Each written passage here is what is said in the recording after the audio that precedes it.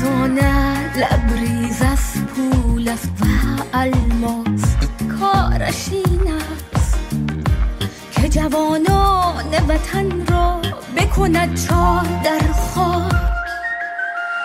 قاضیان ترسناک با شکلی عجیب، غرق در ریش و پش و غروب ترس است در کشور و طلوعی از خشم.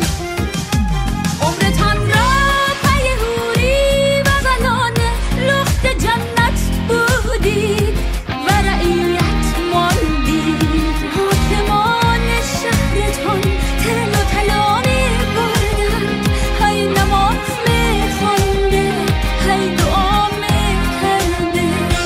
جای اندیشه و قلب سرتان جنگ و شهادت کردند تا که باور کردی حاکمان شهرتان پاسی خون می‌خوردند، هی نماز می‌خوانده، هی دعا می‌کرده.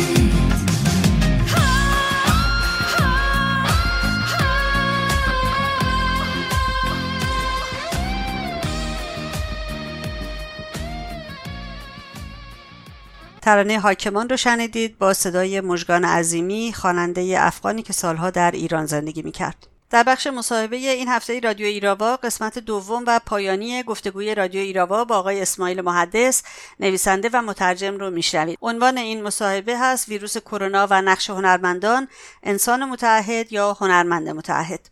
آقای محدث، تو این روزهای کرونایی من تو فضای مجازی هم خیلی زیاد شنیدم کتاب طاعون رو خیلی مثال میزنن، نوشته آلبرت کامو، و خیلی ازش یاد میکنن و میگن خیلی شبیه این روزهای ما هست.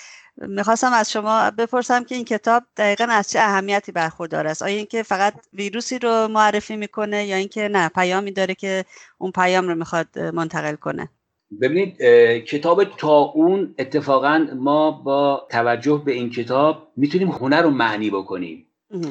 برای اینکه آلبرت کامو آدم خوبی بود یا آدم بدی بود، آدم متعهدی بود یا آدم متعهدی نبود. شما میدونید که مثلا آلبرت کامو درگیری خیلی زیادی داشت با ژان پل سارتر، به خاطر اینکه برخورد اونا با جامعه دو برخورد دوگانه بود.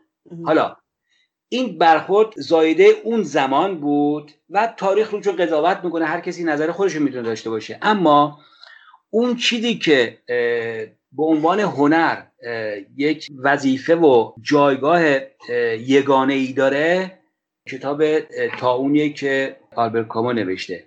ببینید شما وقتی این کتابو میخونید انگار که همین الان نوشته، از جمله اینکه مردم این مرض رو سرسری میگرفتن، اینکه اون کشیش میگفتش که چون مردم گناه کردن این بلا سرشون اومد، اینکه از همون اول دربون اون ساختمون وقتی که فوت میکنه میگن که چیزی نیست و مثل رژیم ایران مسئله رو پنهانکاری میکنه و چیزای دیگه. و از طرف دیگه اون چیزی که به ما کامو تو این کتاب پیش از هر چیزی پافشاری میکنه، میگه ببینید انسان همیشه در معرض این خطره. کما اینکه مثلا راجع به ویروس کرونا از 10 سال بسیاری از صاحب نظرها گفته بودن که یه همچین اتفاقی داره میفته، بنابراین ما باید آماده باشیم. حالا وقتی که همچین اتفاقی میفته دو کار ما میتونیم بکنیم. یکی این که در مقابل این وضعیت سهمگین سرخورده بشیم، تو خودمون بریم، یا که نه خودمون رو آماده بکنیم. و تو این کتاب کامو نشون میده که نهایتاً جامعه از پنهانکاری اولیه تا سرخوردگی که وسطش دچار میشه تا بالاخره به پایان کتاب که بالاخره انسان میتونه از پس مشکل عظیمی مثل طاعون تو این کتاب یا مثل کرونا ویروس امروز در بیاد. کما اینکه امروز این سوالی که در مقابل بشریت وجود داره، بالاخره چه ما بخوایم چه نخوایم با هر بهایی ظرف چند ماه آینده یا مثلا حد اکثر 1-2 سال آینده ما به هر حال از تونل کرونا خارج خواهیم شد. حالا ما به عنوان انسان یا متفکرین یا هنرمندان این سوالا باید مطرح بکنن و سعی بکنن بهش جواب بدن، جواب اجتماعی، جواب سیاسی، جواب فلسفی. آیا انسانیت، بشریت، کل جهان برای برخورد با این مشکل آمادگی داشت؟ آیا اون کارهایی که می‌خواست بکنه رو کرد؟ به همین خاطر ما اگر بتونیم برخورد منطقی بکنیم می‌دونیم خیلی اشتباهاتی که مخصوصا در 30-40 سال اخیر انجام دادیم دیگه انجام ندیم و این مدل اقتصادی که تو این 40 سال اخیر دنیا رو اداره میکنه میتونیم بفهمیم که ببینید اگرچه مثلا در کشورهای دموکراتیک آزادی وجود داره، خب اما عدالت به طور مطلق وجود نداره. درست. یعنی هیچ برنامه اقتصادی، هیچ برنامه اجتماعی نیستش که بر پایه‌های عدالت چیده باشه. آیا ما نمیتونیم از این فاجعه عظیم کرونا که تا به همین الان بالای 200,000 کشته بر جای گذاشته، آیا ما میتونیم بفهمیم که یک چیزی به نام عدالت، به نام انسانیت تو این سیستم ما کم بوده؟ آیا ما باز میتونیم به همون راه ادامه بدیم؟ خیلی معتقدن. ویروس یک مقاله فرانسوی میخوندم، میگفت انسانیت نه تنها بهتر نمیشه بلکه بدتر میشه، به خاطر اینکه جهان بعد از کرونا جهان بدتریه، جهان سختتریه. ولی من به خاطر اینکه ذاتاً آدم خوشبینی هستم و از طرف دیگه با فرهنگی که مقاومت ما عرضه میکنه و اینو روز به روز در عمل عرضه میکنه و خودش پیاده میکنه در قدم اول رو خودش، ما حتما میتونیم آینده بهتری داشته باشیم، انسانهای بهتری بشیم تا بتونیم جامعه بهتری بسازیم. الان که داشتین از آلبرت کامو صحبت میکردین آقای مهندس، تو ذهن من ویروس کرونا واقعا حکومت ولایت فقیه بود و بنیادگرایی مذهبی که مخصوصا اون قسمتی که گفتید آیا جهان نسبت به این مشکل عملی انجام خواهد داد، تا حالا چه کار کرده و چه میکنه، خیلی نمیدونم برام تداعی شد اصلا کلا حضور و ماهیت رژیم آخوندها و این بنیادگرایی مذهبی که راه انداختن و نقش کشورهایی که پروبال دادن به این ویروس کشنده و به این طاعون کشنده در واقع. بله ببینید امروز امسزر میخوندم. امسزر فریادش از اروپایا بلنده.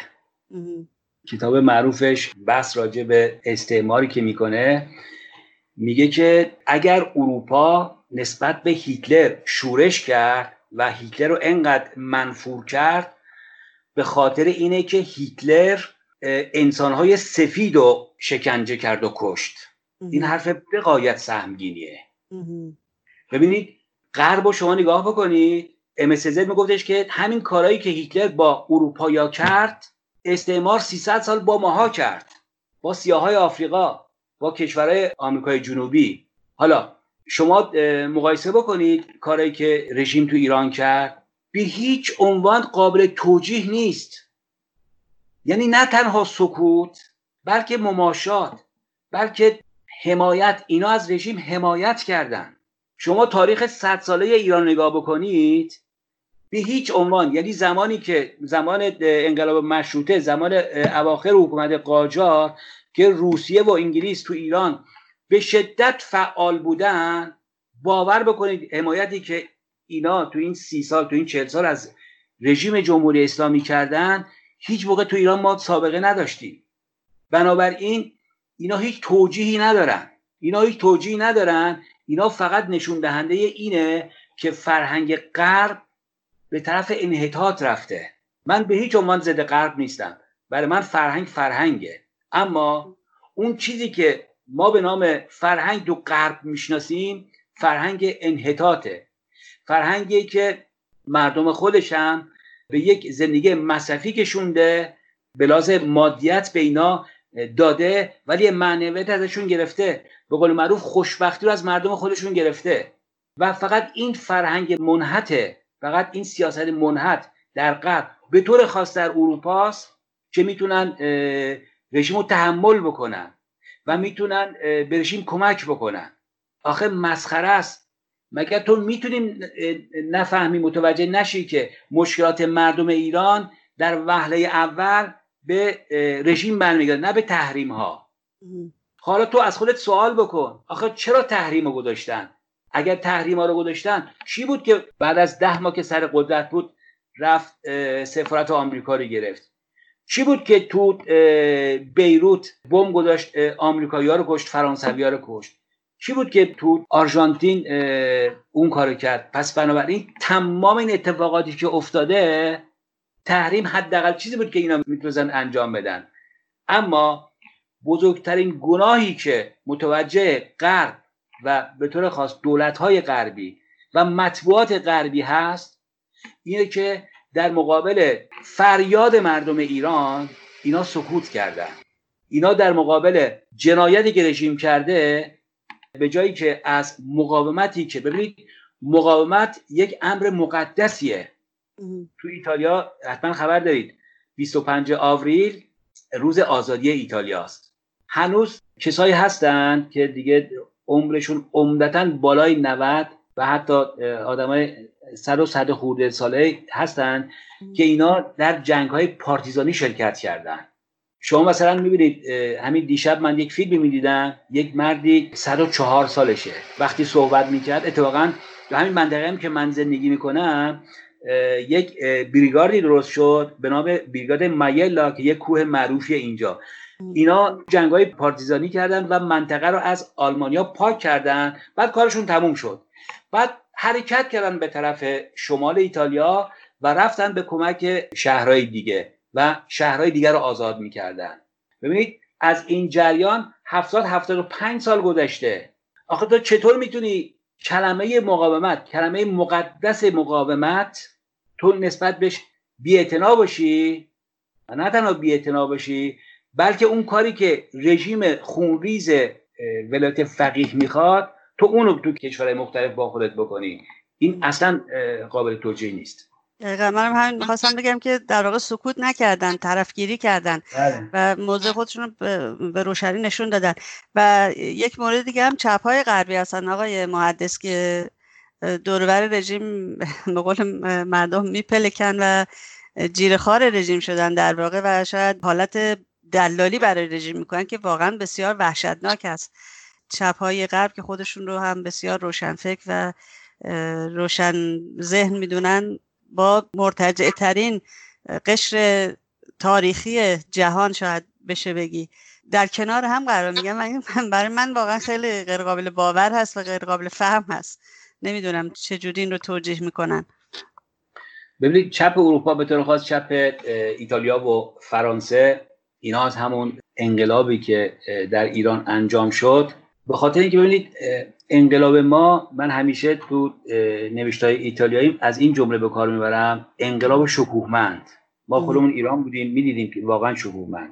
و من فکر میکنم یکی از مهمترین برهه‌های زندگی من همون دوران انقلاب بود که چطور چند میلیون آدم، اگرچه سطح آگاهیمون خیلی پایین بود و خیلی چیزا رو نمیدونستیم، اما خیلی چیزا رو میدونستیم و اون چیزی که مهم بود که تو خیابون بودیم و برای آزادیمون قدم تو راه گذاشته بودیم. با جریاناتی که میدونیم چجوری خمینی رو از تو نجف برداشتن بردن تو پاریس و بعد اتفاقاتی که افتاد و اینا، این چپایی که از همون دوره یواش یواش نسبت به اون ایدئولوژی مترقی که داشتن یواش یواش توهی میشدن، افتادن دنبال انقلاب ایران و زمانی که خمینی اون انقلابو تو دستاش گرفت، اینا رفتن دنبال خمینی. بعد دیگه تو همون ردیف افتادن. حالا چپ اروپا عمدتاً ضد امریکاییه. به همین خاطر زمانی که اون شعارهای سطحی که رژیم خمینی و خمینی میداد، نه، اینا قادر نبودن که بفهمن که اون شعار چه معنایی داره و عملش چیه. بعد تو این 35 سال اخیر شما اگر توجه کرده باشین، این سیاست اقتصاد جهانی شده رو اینا رو عمدتاً چپ ها به پیش بردن. یعنی چپ سینه‌خیز در خدمت سرمایه‌داری نه تنها سرمایه‌داری مثلا قرن 19 و 20، سرمایه‌داری قرن 21، یعنی لیبرالیسم مختص. اون چپ‌ها یعنی عمده چپ، از بلر شما مثلا نگاه بکنید تو انگلیس، بعد میریم شرودر تو آلمان، تا تو فرانسه و تو ایتالیا، کما اینکه حزب سوسیالیست تو فرانسه واقعا تموم شد رفت. حالا عمده چپ رفتن دنبال، یعنی سینه‌خیز رفتن دنبال سرمایه‌داری. بعد اون یک گروه کوچیک چپ هم که به قول معروف به طرف چپ کشیده شدن، نه، یک سری آدمایی هستن با مخ بسته شدن طرفدار رژیم و فکر میکنن که ببینید وقتی که شرایط بحرانی میشه، مثل شرایط سیاسی امروز اروپا و غرب کلا، ما دو راه داریم، یا به جلو بریم یا به عقب برگردیم. خب یک سیستم مترقی، ببینید مثلا مثال ایران میزنم که خیلی واضح تر باشه. ببینید الان مشخصا ما یک بحرانی در ایران داریم به نام بحران جمهوری اسلامی، حکومت مذهبی، حکومت دیکتاتوری. خب تو این وضعیت یک نیروی مترقی چی میاد میگه که ما این رژیم رو سرنگون میکنیم و بعدش دموکراسی رو برقرار میکنیم، مردم صاحب حکومت میشن، حکومت لاییک میشه، حق زنا داده میشه. یعنی چی؟ یعنی ما به جلو میریم. حالا یک گروهی دیگه هم هستن که اینا چی میگن؟ میگن نه، ببین این رژیم چقدر بده، این رژیم فرام کرده، پس برگردیم به عقب، بریم پس دنبال سلطنت، پس بریم دنبال اون چیزی که قبلا بود. به این میگن ارتجاعی، به مثال اول میگن مترقی. پس بنابراین ما به عنوان قشر روشنفکر این مملکت واسه به جلو نگاه بکنیم، در حالی که چپ اینطور نیست. چپ گفتم قسمت اعظمش شده بازوی اجرایی سرمایه‌داری.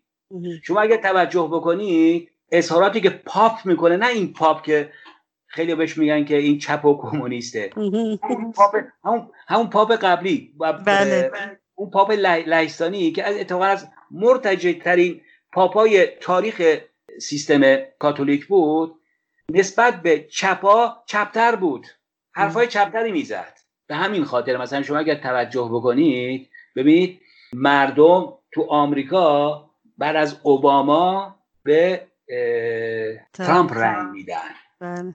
به خاطر اینکه ما هرگز نباید فراموش بکنیم که مردم و جامعه همیشه باهوشه، همیشه هوشیاره و تو نمیتونی برای همیشه گولش بزنی. به همین خاطر الان چپ تو تمام غرب متاسفانه در بحرانه و یک بحرانه که من گمان نمی‌کنم به این سادگی توش در بیاد. ویروس گرفته آقای مهندس. ویروس گرفته.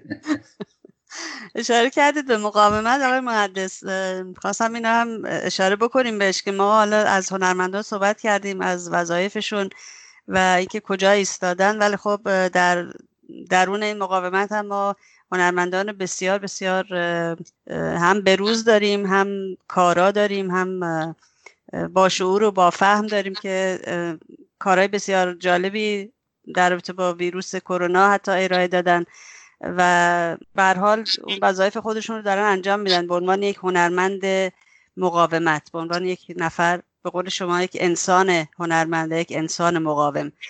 سوالم این است که آقای مهندس چرا اینها الگویی برای دیگر هنرمندان نمیشن؟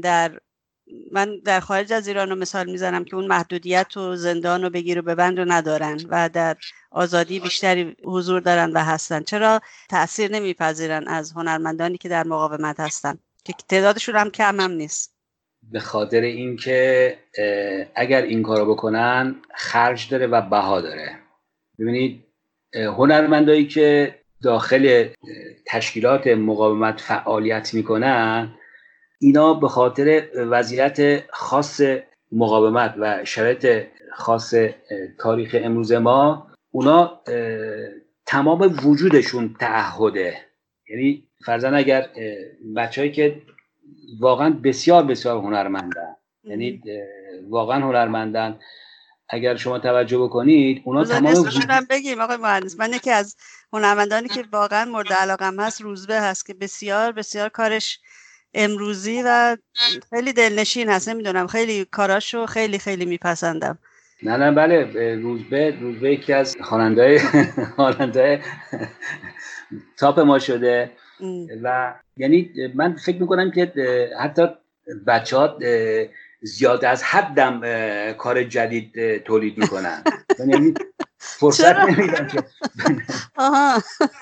ببینید مثلا شما یه آهنگی رو وقتی که چند بار که بشنوید یواش یواش هضمش میکنید و باش اونس میگیرید، ولی بچه‌ها اونقدر کارهای جدید عرضه میکنن که واقعا آدم وقت نمیکنه به یکی اونس پیدا بکنه به خاطر چیز دیگه. ببینید خلاقیت تو وجود توه و خلاقیت از اراده تو برمیاد. به همین خاطر بچه‌ها مرتب کار میکنن و میگم اونا قبل از اینکه اصلا هنرمند باشن که حتما هستن، اونا تعهدن، یعنی اصلا وجودشون تعهده. به همین خاطر همون انسان متعهدی هستن که شما گفتین. آره، یعنی از انسان متعهد یکم اونورترن، اونا تعهدن، انسان نیستن، تعهدن. یعنی واقعا تجسد انجام وظیفه‌ن. یعنی یک ببینید این کاری که اعضای مجاهدین تو این چند ساله، مخصوصا تو این بعد از زمانی که اشرف و لیبرتی محاصره شد و این اتفاق افتاد، برای درک این مسئله به عقیده من 10 سال وقت لازمه. تو فقط درکش بکنی، هضمش بکنی، بعد یواش یواش یواش یواش یواش یواش حتی تو نمیتونی اینا رو مثلا به صورت گزارش بنویسی، فقط و فقط میتونی چیکار بکنی؟ گوشه های از این کاری که این بچه‌ها کردن و با هنر و ادبیات بلکه بشه اینا رو اظهار کرد. الان شما که مثلا صحبت از هنر بچه‌ها میکنید، بعد از بمباران لیبرتی شما یادتونه بعد از موشک پراکنی که بچه‌ها رفتن تو اون خرابه میخوندن. بله، روز حساب بود اسم کارشون. بله. بنابراین ببینید میگم وقتی که میگم این بچه‌ها تعهدن، چون ببینید دیکتاتوری یکی از ویژگی‌هایی که قبلا صحبتش کردیم، یکی از ویژگی‌های دیکتاتوری اینه که تو میخواد آینده رو بکشه، روحیه رو بکشه، امید رو بکشه. ولی این بچه‌ها یعنی واقعا روی این تن شدن و نه تنها یکی از بزرگان ایتالیا مارکو پاندلا پایه‌گذار حزب رادیکال همیشه اتفاقا در مورد مقاومت ما این حرفو زیاد میزد. میگفتش که شما در شرایطی هستید که کافی نیستش که امید داشته باشین. خب این چیز مهمی نیستش که بالاخره شما دارین مبارزه میکنین، شما حتما امید دارین که مبارزه میکنین، ولی میگفتش که کار دیگه‌ای که دارین شما میکنین، شما به عنوان امید برای کسای دیگه مطرح میشید. یعنی شما امید کسای دیگه‌ای هستین. کسایی که با تشکیلات مجاهدین کار کردن، مخصوصا زمانی که مرتب به اشرف و لیبرتی حمله میکردن، واقعا دردناک بود. من خیلی از بچهای هوادار نزدیک رو میدیدم، واقعا خورد میشدن. ولی تو همون شرایط وقتی که مثلا با بچهای کادر وقتی که مثلا تظاهرات چیزی تشکیل میدادیم، نه میدیدیم که این بچهای کادر اساساً تنها چیزی که خراش بر نمیداشت ارادهشون بود. یعنی من گمان میکنم که اون چیزی که رژیم خمینی سریع به مجاهدین باخت همین بود اتفاقا. یعنی به لحاظ ایدئولوژیک، به لحاظ فرهنگی به شدت به مجاهدین باخت. به همین خاطر این هنرمندای مقاومت پر از روحیه و نه تنها امید دارن، بلکه به قول مارکو پاندلا امید میلیون ها ایرانی هستن. کما اینکه ما در تظاهرات 3-4 سال اخیر دیدیم دیگه که مردم تو خیابونای تهران و خیابونای ایران شعار مقاومت میدادن. بگذاریم که خیلی از جهات دقیقاً همون الفاظ رو استفاده میکردن و به کار میبردن، ولی از این مهمتر به لحاظ محتوایی اون الفاظ رو به کار میبردن. و این نشون دهنده اینه که از هنرمند میگفتیم که از داخل خودش ریشه داره و مقاومت هم حتما تو جامعه ریشه داره. اگر اینطور نباشه اسمش مقاومت نیست و یک به قول معروف تشکلات فرصت طلب. بله. چه مثلا تو این 2-3 سال اخیر به خاطر وضعیت وخیم رژیم خیلی از این چیزا ساختن دیگه، ولی هیچ کنش پا نگرفت. به خاطر اینکه وقتی ریشه نداشته باشی باد میبرتت. دقیقا همینطوره. خیلی ممنونم از وقتتون آقای متعهد، شرکتتون در این گفتگو و توضیحات بسیار جالب و مفیدی که فرمودید. مواظب خودتون باشید در ایتالیا، سلامت باشید و امیدوارم که آخرین بار نباشه که با هم صحبت میکنیم. در خدمتتون باشم باز هم. خیلی خوش آمدید و خیلی ممنونم از وقتتون آقای مهندس. منم خیلی از شما متشکرم. این صحبتی با هم داشتیم برای من بسیار شیرین بود و منم امیدوارم که آخرین بار نباشه. روزتون بخیر. خداحافظ شما.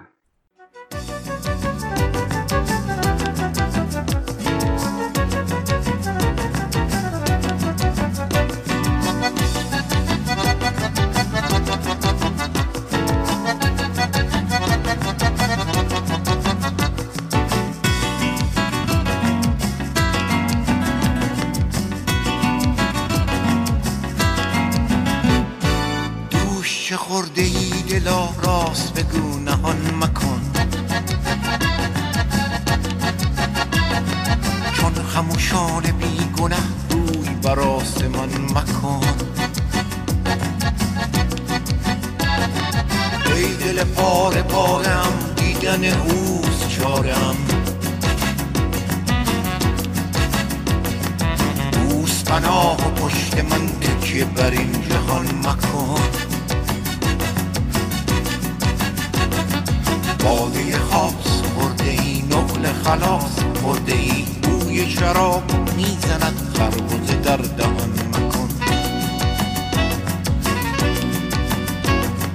باده عام از برون باده عارف از درون، عطر دهان بیان کند